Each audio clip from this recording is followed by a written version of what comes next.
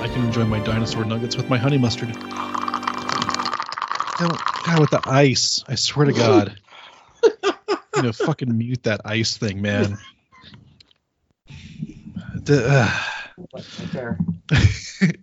This is how our episodes are going to start now. Is just you jiggling ice. On the positive side, welcome to the Nerd Truck. Can I unplug my... Hold on. Technical problems.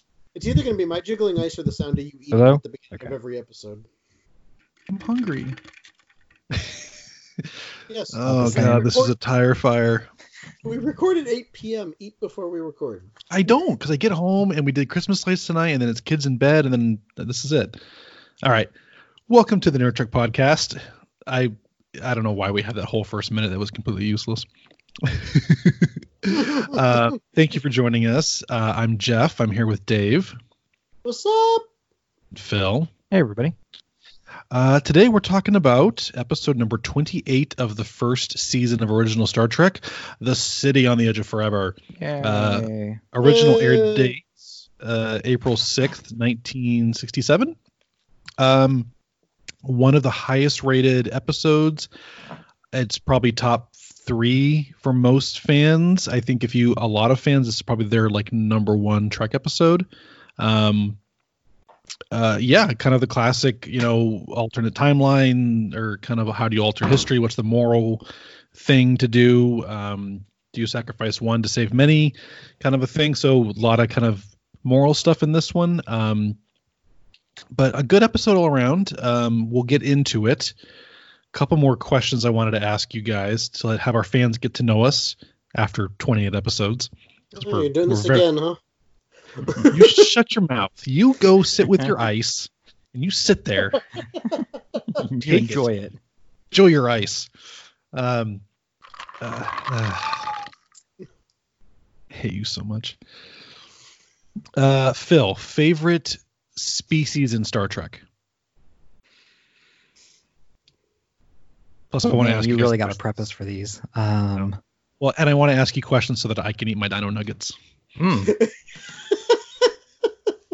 Favorite species? Betazoids. Interesting. Why? The fuck is a Betazoid? There we go.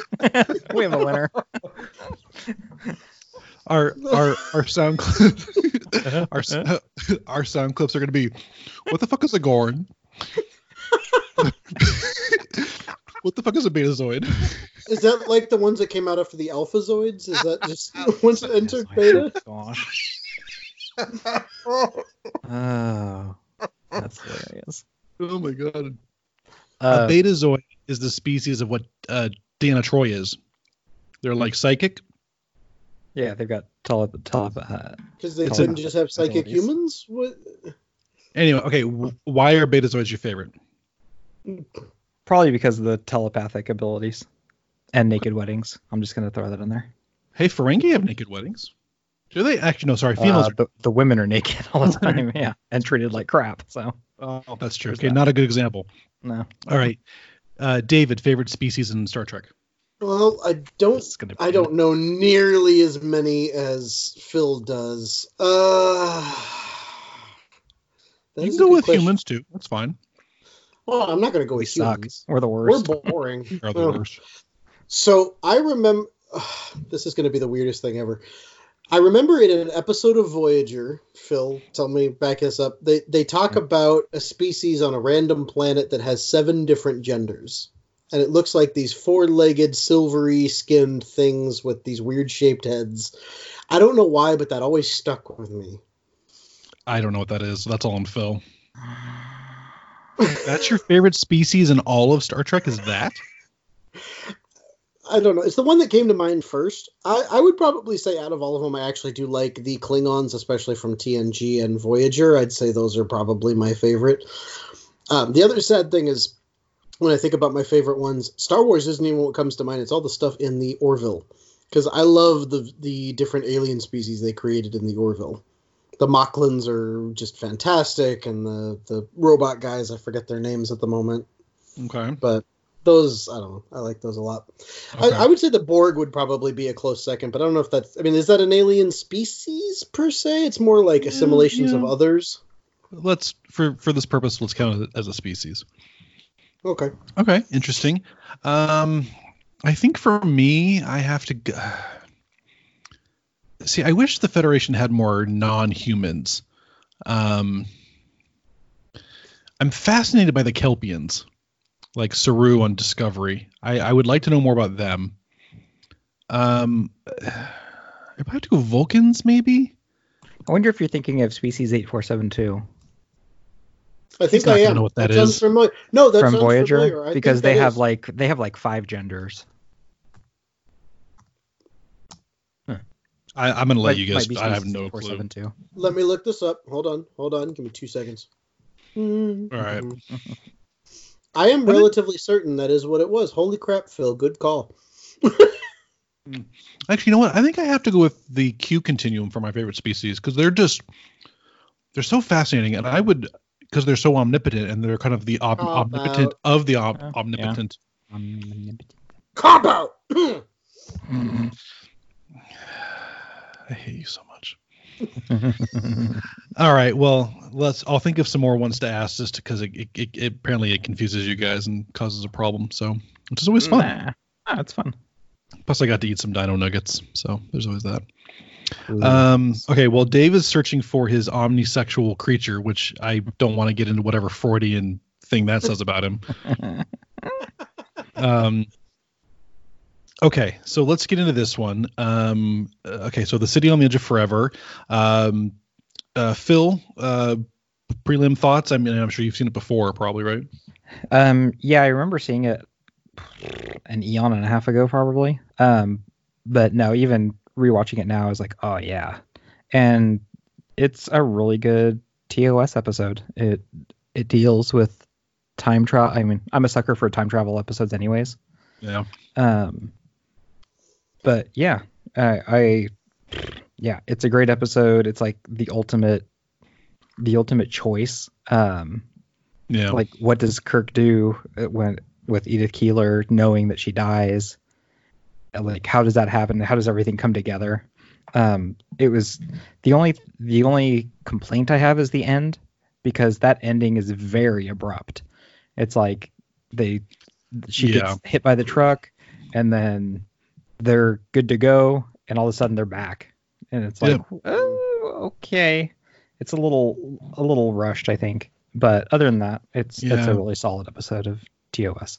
But I think you get that through a lot of even TNG and I think that's just kind of how television was at the time, or even up until the 80s, 90s, early 2000s was, let's have a 45-minute problem, and then, we got 3 minutes left. Let's solve it back to normal. Yeah, we got to get back to status quo before the end of the episode.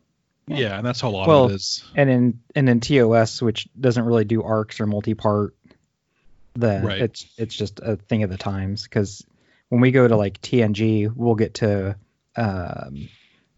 the episode, the 2-parter where they go back to San Francisco during Time Zero. I don't remember what it's called. Time Zero. Okay. With Mark Twain and everything. Yeah, and that's a great episode, and it's a 2-parter, and it needed to be, but it's handled really well. Like I said, I'm a sucker for time travel episodes, so whatever. Okay. Dave, what was your take on this one? Well, before I get into that, yes, Species 8472 is exactly the one I was thinking of. I literally looked it up and found like the image I have in my head. So Sweet. Up to 5 species is what it was. Nice. I cannot believe you managed to pull that up. Yeah, they have like bioships and genetic engineering. They're much more unique than everything else in the Star Trek universe. And I'd say that's probably my favorite, and then Borg is like a close second, and then Klingons right after that. But so City on the Edge of Forever. Like warrior races. That's interesting. Yeah. Warrior species. Okay. Sure. So they are. No, it's not good or bad. It's just all 3 of them are very. I was gonna say I'm not sure what that says about me, but we'll delve into that in some other thing eventually. Yeah, that's okay. City on the Edge of Forever. It's okay. There's just you can say okay, it. Just let it out. It's a safe space. So there are things I really like about this episode, and there are things I really don't like about this episode. I both love and hate the way they deal with time travel and such, but at the same time, it's better than a lot of the other times they deal with it in Star Trek and so on, so I give them some props for that.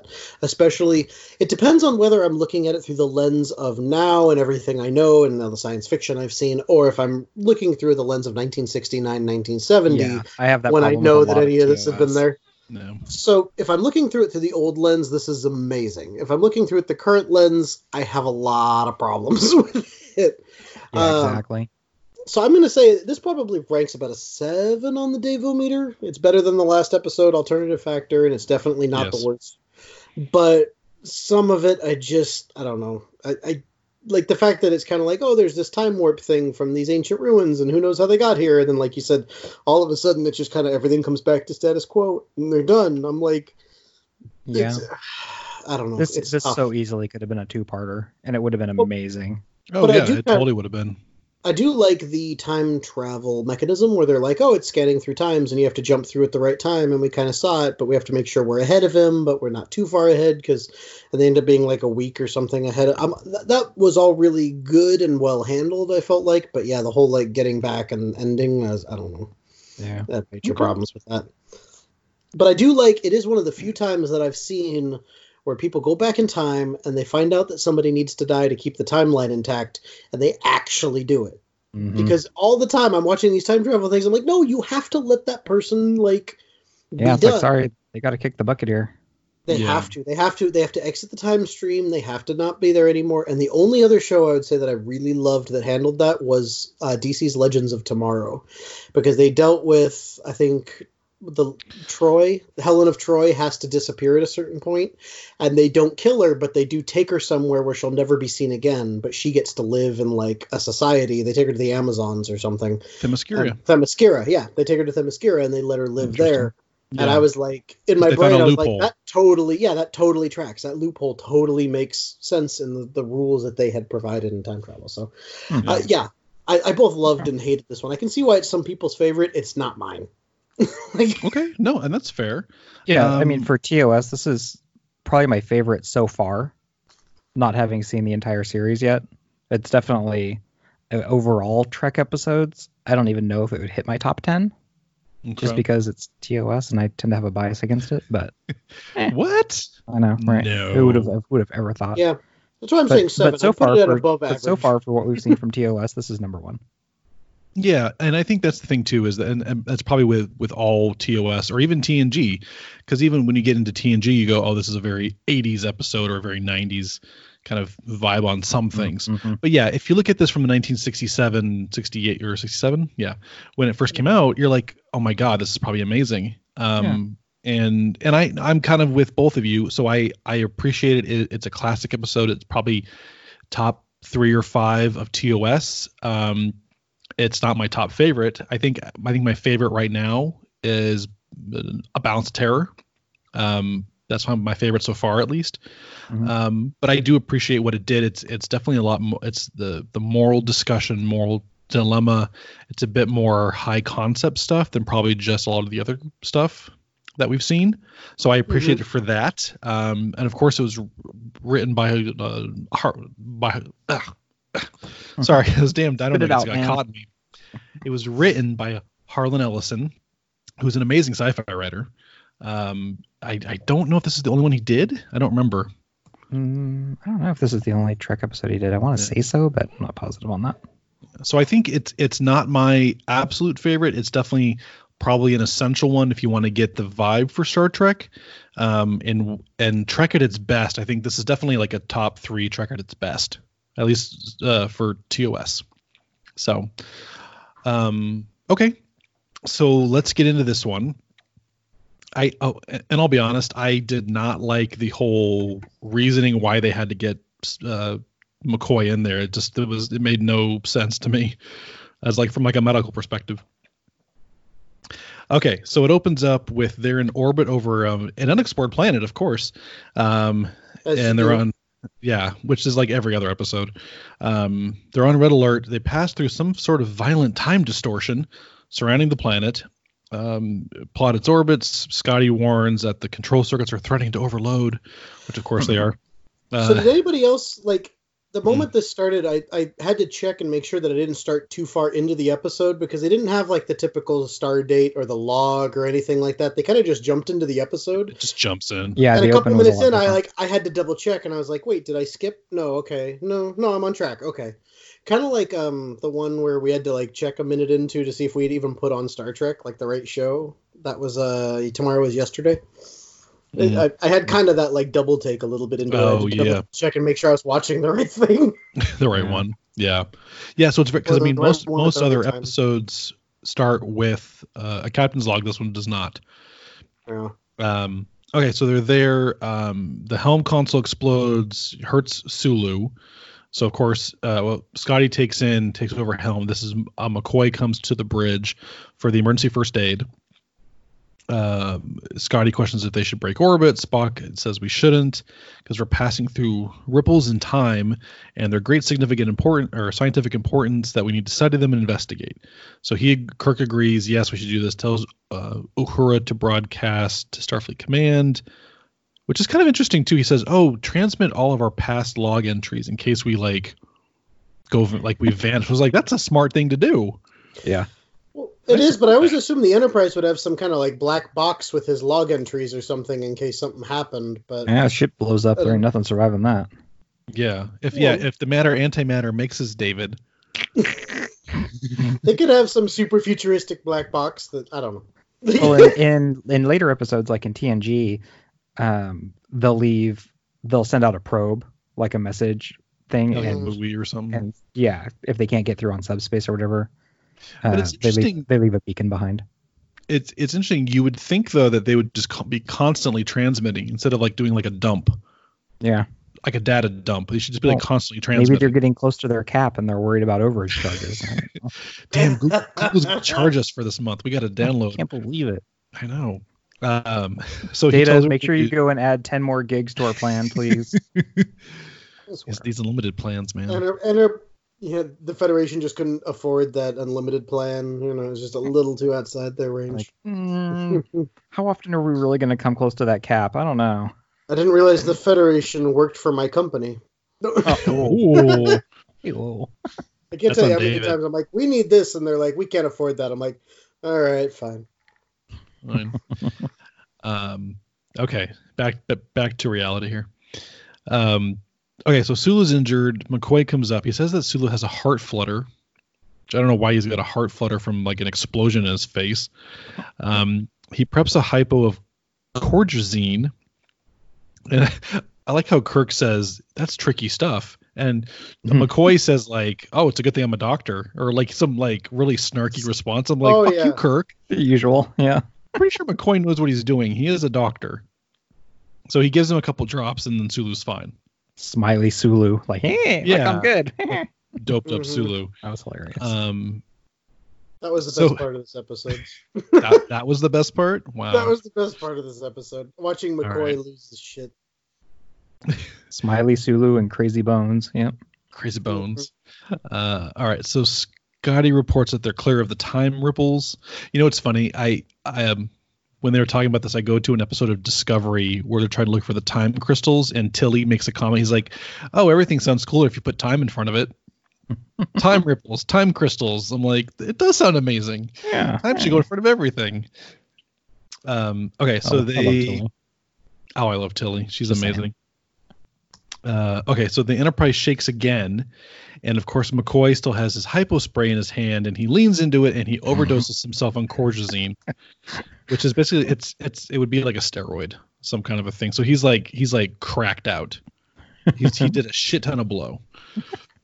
So he starts like freaking out, and he's like screaming at them. He's saying, "You're killers and assassins," and he breaks free of the bridge. He runs down to one of the transporter rooms and he beams himself down to the planet. I thought you couldn't beam yourself. Doesn't somebody have to beam you down? No, you can set like a delayed beam. Oh, I was like, what person's operating the transporter and was like, I see a crazy McCoy come in. I'll send him down. Sure. Oh yeah, no problem. Yeah. No, a McCoy bursts in and like he actually like karate chops the guy. He like knocks him out. I was like, good on you, McCoy. kicking ass. That was hilarious. He was like, look over here. Ha! Down he goes. Right? It just goes to show every member of Starfleet is just deadly. They all have a license to kill. So yeah, he beams down. Okay, so this is when we get our captain's log supplemental entry. He says two drops. This was a very weird log. 2 drops of cordrazine can save a man's life. 100 times that amount just accidentally been pumped into Dr. McCoy's body, and in his strange and wild frenzy, he fled the ship. And all connecting decks have been placed on alert. We have no way of knowing if the madness is permanent or temporary or what direction it will drive McCoy. So he's all doped up on stuff. So yeah, he goes down to the transporter room. Remember, kids, crack is whack. Just saying. The more you know. We're all old. If no one gets that reference, it's because we're all old kids and we grew up in the 90s. Anybody listening to a thing about Star Trek TOS probably gets that reference. I hope we have some young. What's the next generation called? I don't know. Like younger. You're so hopeful. Gen Z. Gen I don't know. Anyways. Okay, so back on the bridge, Kirk. What? You shut your mouth. All right. So they don't know what to do. So the medical department doesn't know what is going to happen to McCoy because apparently they've never experienced this before. I don't know. Basically, so the ship's computers say that patients who have done this either fallen, they become they're hysterical, they go crazy, they're in mortal danger, blah blah blah. I mean, you think his heart would explode almost. The way he was acting, it might have. Yeah. Oh yeah. So they learn that he's beamed down. So they go, okay, let's get a landing party. Let's go. That wouldn't have made for much of an episode. He gets the drugs. He's dead. Dies. He's dead. Episode over. Guess we're not beaming down. Like, whoa. The rest of this shit doesn't happen at all. Nope. Guess what? Your contract's not getting renewed. Guess how we're killing you off. Yeah. That'd be the worst way to go. Heart explosion. Explode. Star Trek Crank Edition. Alien bursts out of it. Xenomorph. Okay, so the away team, Kirk, Spock, Scotty. I don't know why Scotty's there because it's a medical rescue. Scotty does not need to be there. Standard, guys. Yeah. Uhura. I don't know if she ever goes on many away missions. I think this is her first away mission. I think. I know they're few and far between. That's for sure. Yeah. Well, because I mean, not taking away what she does, but she's a communications officer. She doesn't need to be on a medical rescue mission. Yeah. I don't know why she's there. And then Galloway and a security officer. So I got some vibes that's because they were red shirts. I was like, ooh, red shirts. Mm-hmm. Something's gonna happen. So they transport down. They discover that there is like ruins and a very old city, and in a Stargate. So in the middle of this is this like it's an arc of stone, but it has a hole in it, and they're kind of Spock and Kirk are inspecting it. Stargate. This is before Stargate, so technically they ripped it off of them. Oh. So Uhura and them are kind of looking around. They're scanning for McCoy, while Kirk and Spock are investigating this gateway. So they walk up to it, and I think Spock asks a question. He's like, "Oh, what is this?" And then it lights up and it goes, "A question. Since before your sun burned hot in space and before your race was born, I have awaited a question." Which apparently no one's asked a question in a really long time. So you learn this object calls itself the Guardian of Forever. And there's kind of a back and forth about asking what it is. He said basically it's a machine and a being. It's both and neither. So he's very receptive to questioning. So Spock deduces, because that's what he does, that it is a time portal, a gateway to other times and dimensions. Which is funny though, because then they start talking, and it plays like a B-reel of like, ancient Rome and then ancient Egypt and all this kind of stuff, and it runs in like a sequential thing. Yeah. So Spock's like recording it. Historical footage here. Yeah. Insert stock footage here. Yeah, it's like, this is your Earth history. And that's what it shows them. So then all of a sudden we start to see McCoy, and he's getting like a splotchy face. He's got shit all over his face, and he's still insane and crazy. You do a good job of making him look tore up. Bat shit. Oh, yeah. Crazy. Yeah. Like, Oh yeah, he's crazy. So he freaks out. He attacks some of the crew, and then of course he got himself a little Vulcan nerve pinch there. Passes out. Then of course they turn back to the gateway, and Kirk wonders like, oh, could we use it to transport back, a day in time to stop McCoy from doing it, because they don't know medically what's going to happen to him. Like, is he going to die or something? mm-hmm. So they're kind of looking at that, and Spock says, oh, I can record it on my tricorder. So he starts recording it, and then that's when McCoy wakes up, jumps right into it because he's all super cracked out. Whee! Crazy McCoy. Mm-hmm. Okay, But so that's always the first thing people think of with time travel is like, can we go back and kill Hitler, prevent World War II? Like, can we go back and stop something bad from happening to prevent it? So I did kind of like that they posed that basic quandary here. And usually something worse ends up happening. That is usually how it works. Oh, yeah. that's Auntie's. Yes, it All is. right. Go see mom. Okay. No, and it's true too, because if you try and go and fix one thing, then of course you alone, okay? mess something else up. So, geez, Phil. Sorry, I thought I was on mute. No worries. Yeah, you were not. This is our daily lives. Be right back. Children are running amok. But Do you want? it is kind of neat because. Oh, we'll keep going. Edit that out. But it is interesting because it goes into one of the other theories, which is the whole butterfly effect thing. So there's lots of different theories of time travel. If you go back and you try and change something and then it occurs in the future, the most accepted one these days is the idea of the multiverse, where everything that you do would create an alternate timeline and an alternate existence of whatever effects happen from that occurrence. But for a long time, people believed that it was the butterfly effect symptom, which is if you go back and you change something, even the slightest change is going to change stuff in the future.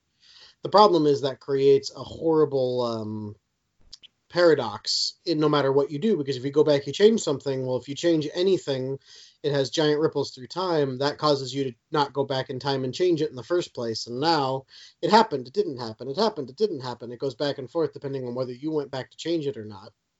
And so it looping back on itself becomes a paradox that explodes the entire universe, because who knows what else? We can't figure out what else it would do. But it would kind of just end everything. I'm sorry, I wasn't paying attention. Anyways, no. So I kind of like the H.G. Wells time machine explanation of it. Is that basically, so in it, I forget the scientist's name. He creates a time machine in order to go back and save his fiance from dying. Mm-hmm. The theory is that, well, the only reason he invented a time machine was because his fiance died. Mm-hmm. So it's like, well, you never would have invented it if she lived. So if you go back and invent and you save her from dying, then she would have lived. Then you never would have invented it. So then you wouldn't have gone back in time.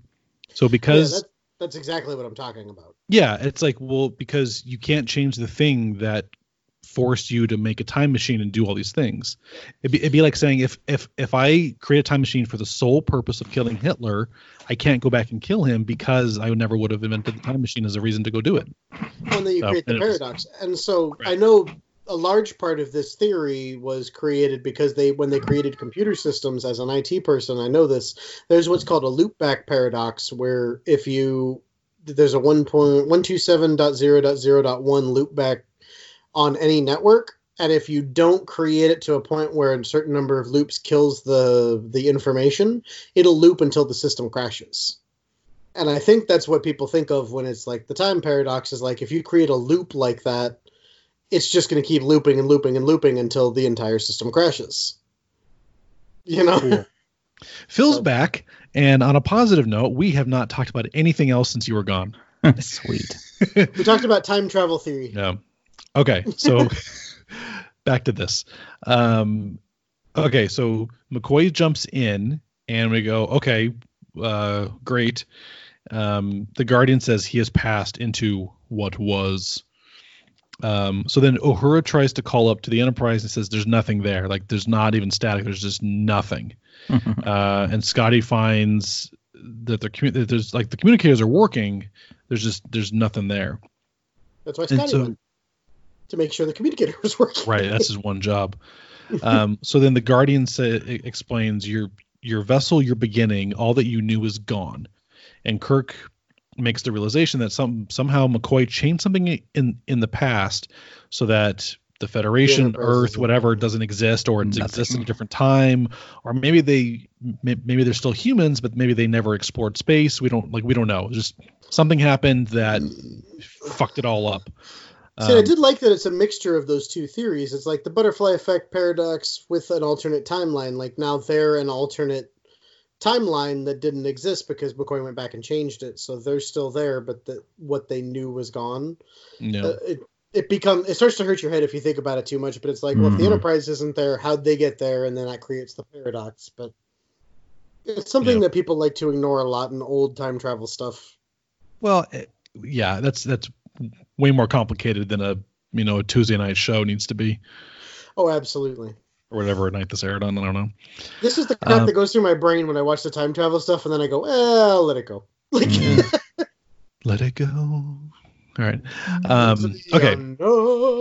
So what they're going to do, Spock says, he recorded some of it on his tricorder. They need to, I don't know if I completely understand this. He's going to time it, or he asked the Guardian to replay time again, so it's like all through, ancient Rome, ancient Egypt, and Spock is going to time it so that him and Kirk can jump into the portal before McCoy, so they can try and either find him or prevent him or something. So they're trying to get back to the past ahead of McCoy. Yeah, the best way I can think about it is it's like the movie is fast forwarding in front of them, and they need to pause it at just the right moment to be before where McCoy jumped into the movie in a way. Yeah. So for those of us with old VHSs, it was like if you accidentally auto rewinded and then you wanted to get back to where you were, you had to fast forward and wait till you got to the point. And oh crap! And you'd be like, a lot of the times you'd be like 5 minutes ahead, and you'd be like, I'm going to leave it. I'm not going to bother fast forwarding anymore because I'll go too far. Screw it. And I'll be past where I was. So that is basically what it was. He's like, I videotaped this. I can look at it and we can jump in at the right time. Yeah. Which was kind of neat. What I did like, so then of course everyone says, oh, this isn't going to work. The odds of doing this are impossible. And of course, we're doing it anyways because we have to fix the timeline. What was cool though is that, and then Kirk was like, if you've waited too long and we haven't fixed this, then you guys jump in. Either come back and try and fix it, or maybe just jump in, find a quiet corner of time, and just kind of ride it out. Which was like, well, that's kind of cool because otherwise they're stuck on this planet with no way off. Yeah. So they might as well just jump into ancient, history somewhere. Yeah. So of course Spock does a countdown. They jump in. They jump to a fog machine. So they arrive in New York City about 1930. New York of course, City. Kirk salsa commercial. Kirk recognizes it from old photographs, and they say clarify. Oh, there was an economic upheaval, so it's depression, pre-World War II. Well, so 1930. That's what I said. Great Depression. Yes. And I believe it's the same set. It's still the Miri, Mayberry, Andy Griffith set, I think. If it's not, it's awful familiar. They kind of cleaned it up a bit. So they're there. They're kind of wandering about. Obviously they're like, oh, we're in costume. We have to get out of here. They steal some clothes off of a clothesline or a fire escape, and then this is when you get the freaking hilarious line. Super racist, but hilarious line. So they have the clothes in their hand. They're in uniform, and of course you can see Spock's ears. A cop comes up to them, and Kirk says something like, "Oh, you're a police officer," and he goes, "Oh, you see my friend?" He goes, "Clearly you see he's Oriental." And you're Chinese. Like, oh my god. Wait, did you say Chinese? Yeah, he says Chinese. It says Chinese. You made it even more racist. No, but they say shit like that though. They do. So he says that, and then he goes, and so this is the great. And he goes, oh, you can see his ears. He got his ears caught in a rice picking machine. An automated rice picker. It was just, and it was like, It's just funny how they say Spock's Chinese. I'm like, he doesn't even look Chinese. Yeah. Like, where do you get that from? Like, just say, I don't. It was just weird. Anyways, if you didn't have the internet, you could get away with a lot. Yeah, I guess that's true. So they run off. They escape the cop, and they dive into like a cellar somewhere. They break into a cellar, a basement. I don't know why I thought it was a hard word to think of. So Kirk's like, okay, hey, can we build a computer? Spock's like, I don't think so, because there's just no parts even remotely close to building a computer. They're arguing in the basement, and then down the stairs comes this gorgeous woman, Edith Keeler, played by Joan Collins. Shit, why am I forgetting her name? It's Joan Collins, Joan Collins' daughter, I think. No, it's Joan Collins. Am I totally? Why do we host a podcast if we don't even know people's names? Yes, it's names? Joan Collins. Joan Collins. Like Okay. Joan Collins. Sorry. It is Joan Collins. Okay, so she comes down. And I wondered too, I don't know how big she was back then. Was she big in the 60s? I know she's big like on Dynasty and stuff. I don't remember was she a big name back then? Like, oh, guest starring Joan Collins. I have no idea. Oh, I wonder. Interesting. You look that up. If you want, I don't care either way. Where was I going with this? The captain's log. So, okay. So she finds them. He says, oh, we're sorry we broke in. We were looking around, and they ask where we are, and she says, oh, you're in the 21st Street mission. So she runs like a homeless shelter mission. And he says, oh, we need some work, place to stay, and what she offers work for like 10 cents an hour or something. 15 cents. 15 cents an hour for 10 hours a day or something, or a week. $1.50. Yeah.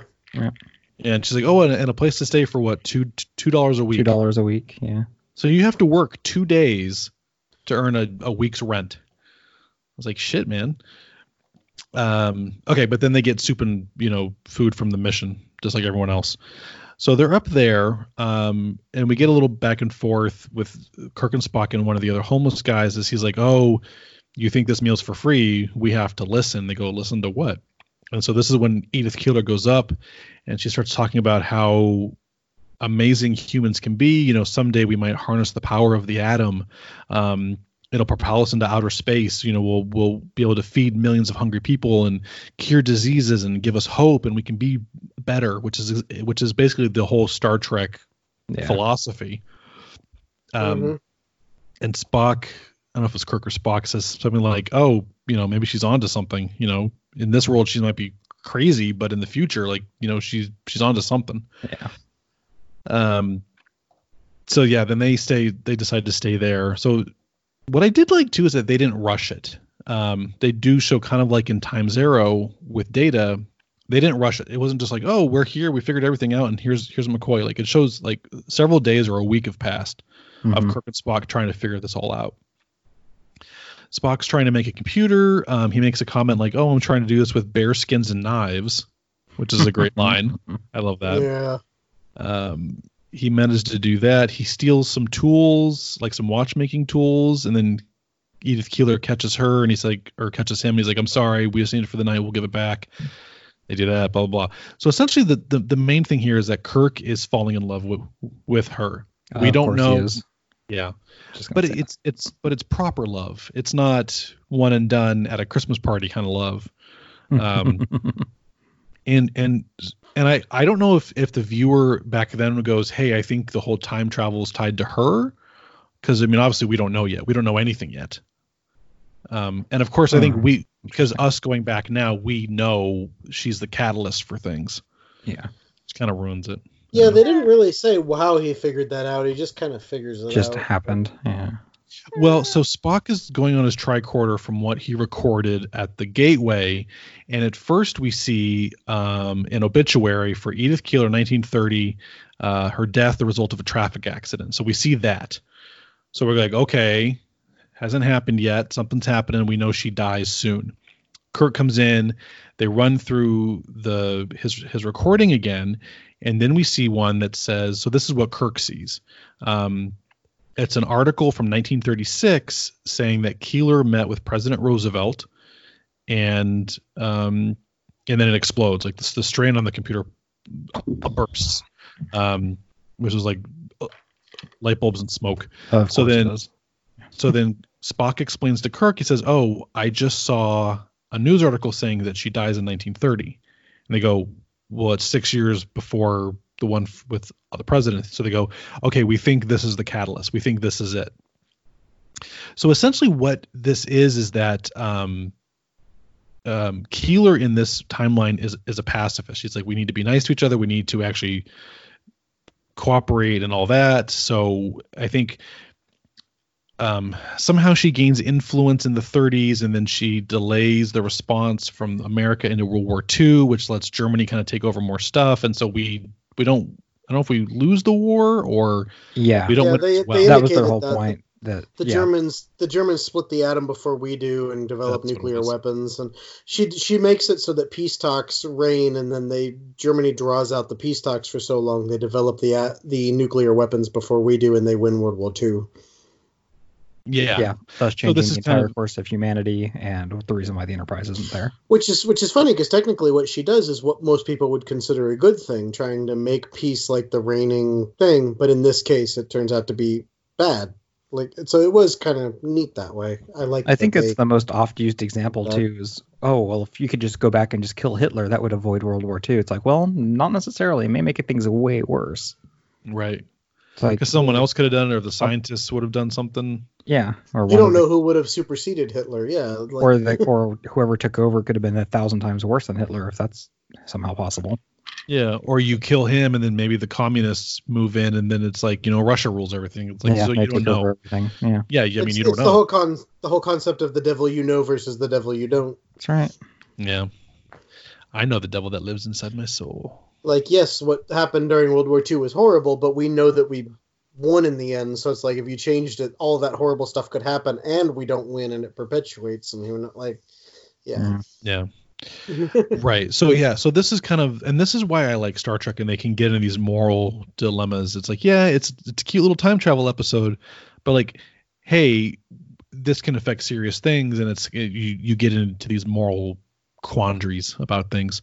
So of course, Spock says, well, she has to die for all these things to take place, and then of course Kirk says, I'm falling in love with her, which he does. As he does. Jim. Which he does. Hey, he didn't have a love interest last episode, so. That's true. Well, he hasn't met the creature M318 from your omnisexual 5 species thing yet in Voyager.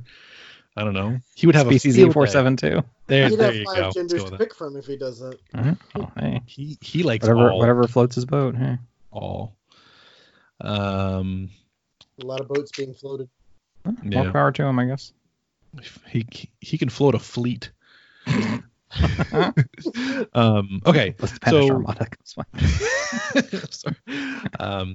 Okay, so that's kind of where they're left out, and then we figure out. So the next morning, McCoy jumps in. So we see this is when McCoy came into the time stream, and he is cracked out. Like, he's got splotches all over his face. Like, he's just a freaking mess, man.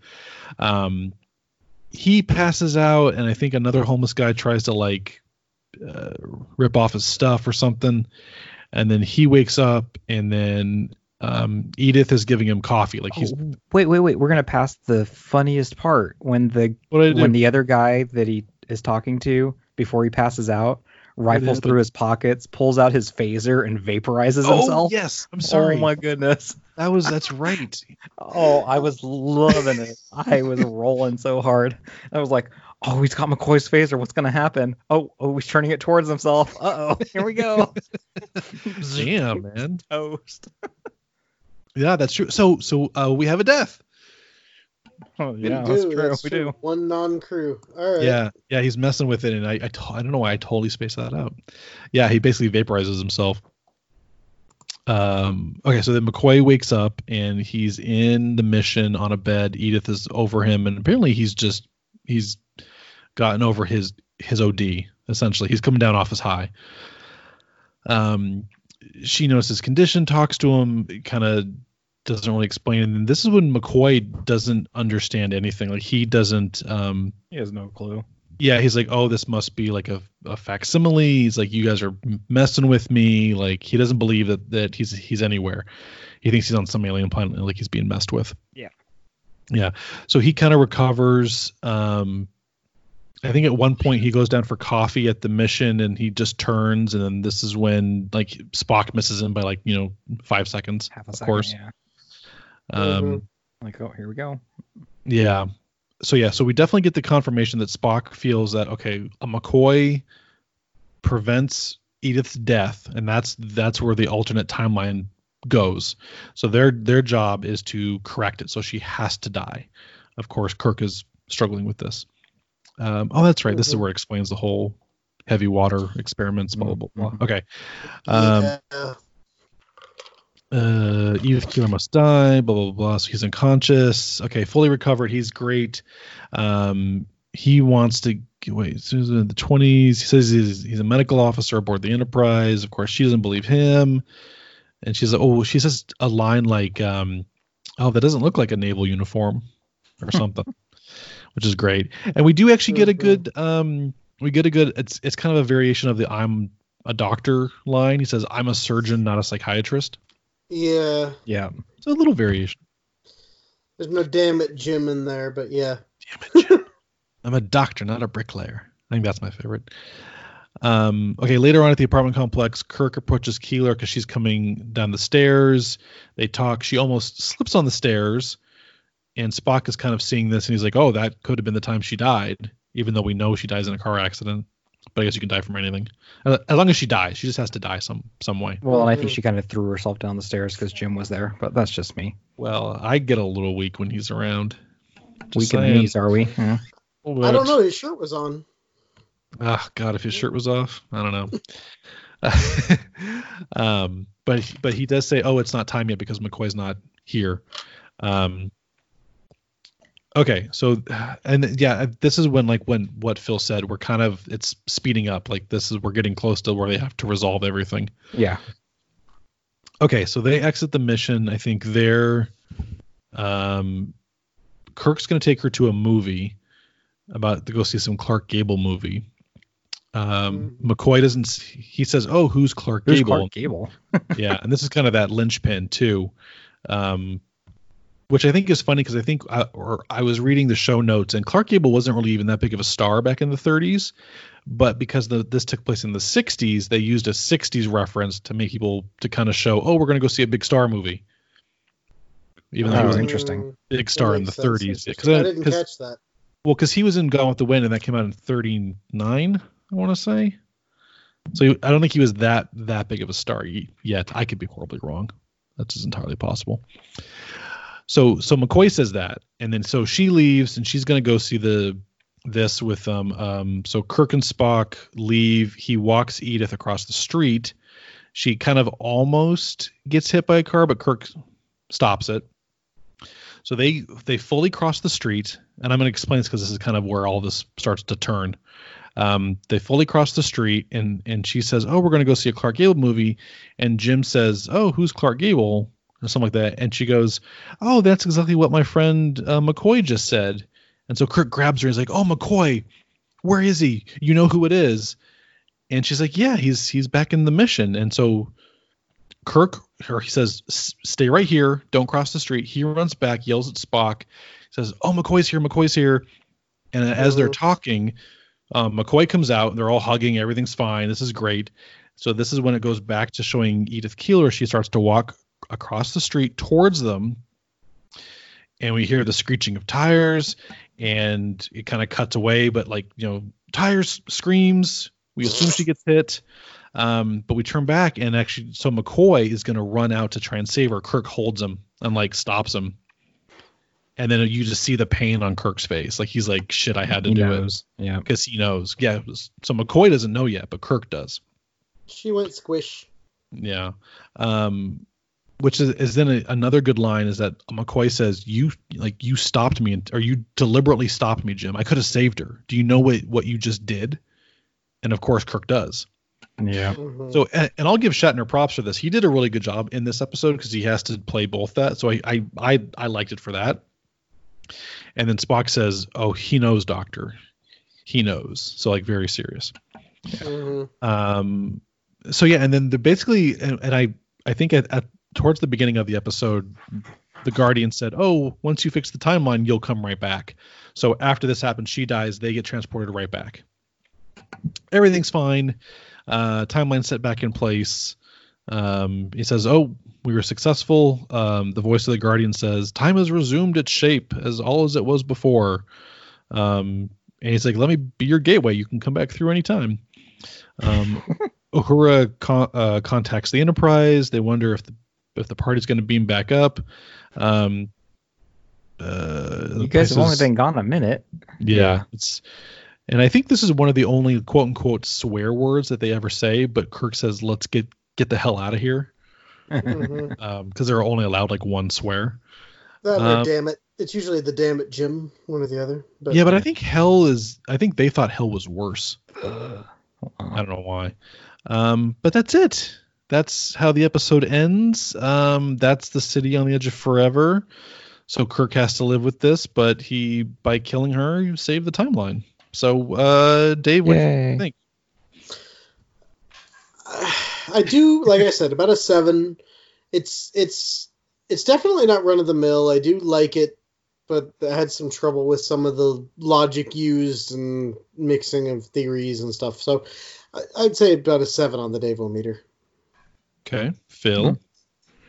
Yeah, like I said at the beginning, this is so far for TOS. It's my favorite episode. I don't know how much more we have to come, but I think overall for Trek, I don't think it's in my top 10. I'd really have to think about it, but still, it's a really solid episode. The ending was a little rushed, but hey, what are you gonna do? Right. I think that's them just going, okay, we did our 45 minutes. Now we got to kind of wrap this up. It's kind of thing, which I get. That's how most episodes are. Yeah. No, I agree. I think this is it's definitely top 5 TOS. I don't think it's top 10 all Trek just because I'm very biased towards TNG because that's what I grew up on. Yeah. And we have a lot more Trek to go, and I love Discovery too, so we have a lot more Trek to get through. I think my whole scale is going to reset when we get to TNG. Probably. Yeah, it's just different. But I did like this. I like what it did. It's 1967, and it's like, again, like what Kim and my dad have said. It's like, prior to this, you got Lost in Space, and it was very campy and time tunnel and very different. When Trek comes along, and you've got episodes like this, where like let's deal with like science and timelines and sacrificing. And this is a theme through most of Trek. The goods of the many outweigh the needs of the few. Yep. And that's Alternative Factor. That's Voyage Home. It's like a ton of stuff. So I like that they're dealing with it. I like shows that give their audience the benefit of the doubt. They don't just treat their audiences like, oh, you guys are stupid and just want to watch entertainment. Mm-hmm. Like, no, I want something that I can enjoy and think about. And that's what I think a lot of the appeal is, especially in Next Generation and going forward. We always have that. They don't dumb stuff down for the audience. Yeah. Mm-hmm. No, I agree. It's very, there's a lot of technical speak and everything that's happening and real science behind a lot of it. So, right. Yeah, absolutely. I like that it's not dumbed down. Yeah. I've always appreciated about any show that I watch is like, I want it to be well written and smart, but fun and enjoyable. Yeah. Okay. Mm-hmm. That's it for me on that episode. That's episode 28. Yep. So we're almost done with the season. We have one more, what is next week? Operation Annihilation? Operation Annihilation. Yeah, so that's the last episode of season Operation Annihilate, I guess. Yeah. Operation Annihilate. I like mine better. Operation Annihilation. Sounds better. I don't think I've seen this one. I don't know. But that's going to wrap up our season 1. I think, depending how long we talk about the episode, I think we'll probably do like a little recap of season 1 as well. The ups, the downs, the in-betweens. I'm looking forward to season 2 myself. There's some good stuff. Chekhov Chekhov comes on board. Yep. Mirror, so we start getting the mirror universe stuff.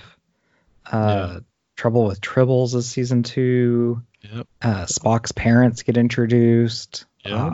That's a lot of good stuff that happens in season 2. Yep. Mud comes back. Amok Time is always a fun one. Yeah. Changeling. Yeah, there's some good ones coming up. So, cool. Anybody else have anything else to say about? Oh, David, make sure you update the kill tracker that one homeless guy died. +1 homeless guy. So yeah, that ups our not crew kill count from 46 to 47. So we have 44 crew, 47 not crew, 5 red shirts for a total of 96 dead. We might break 100. We'll see. 100 in one season? Okay. I mean, I don't know. Well, I don't know how many people die. The next episode does have the word annihilate in it, so maybe. Let's see. Please be literal. Please be literal. Please be literal. We're doing this for all the wrong reasons. Suddenly we're like, we have 960 deaths. Oh no! Oh well, sorry guys. Careful what you wish for. Cool. I think that's it. I think when this comes out, it's still before Picard comes out, so I'm looking forward to that. Yeah. We're discussing maybe doing some live Picard, not live, but like more recent Picard episodes of this. Let's see. Let's figure that out. I don't know yet. The only thing I was going to say about our fans is like, hey, if you're listening out there, I know I was looking at our stats, is that we're definitely getting a lot more downloads. Please interact with us. We always want to talk to people that listen, fans. Like, David says every time, it's like things we get wrong, things we don't get wrong. If you want to talk about something, if we can do a mailbag episode, I'm happy to do that, just to have comments people come up with, or if you want to be a guest. I mean, if you have a theory or about something we've talked about and you have an alternate theory or something that's going on, let us know. Yeah. Absolutely. And I know we bag on a lot of episodes, like our last one. But some of them suck.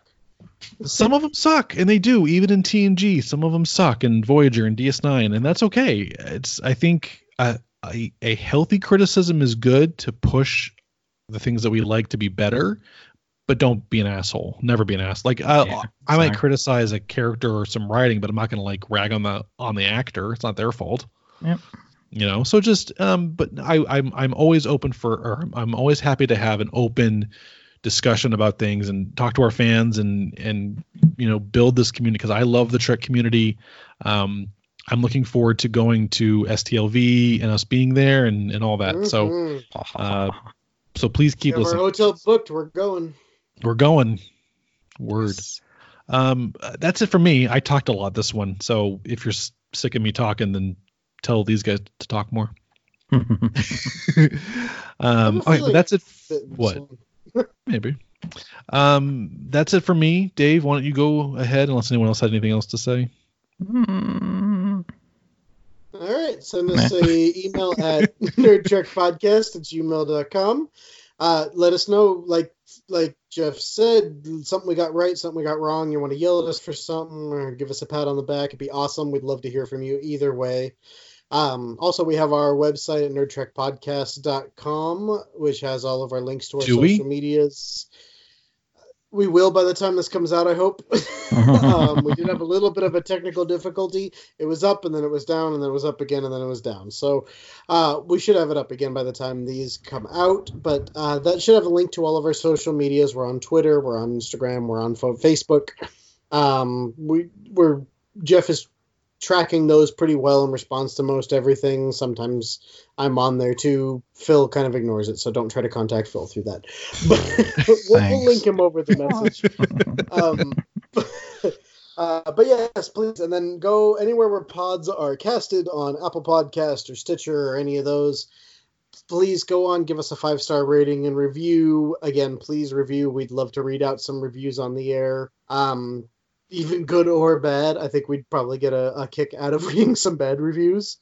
But we'll take them to heart. So please, just let us know. Good, bad, ugly, whatever it is, let us know. And yeah, that's about it. That's my spiel. All right. Cool. All right. Well, that's it. Come back for next time. We'll finish out season 1. We'll do a little recap of the season, see where we're at. But that's it. That's all I got, guys. Anything from you? Nope. Thanks, everybody. Have a great day. That's it. Catch you on the next one. Bye.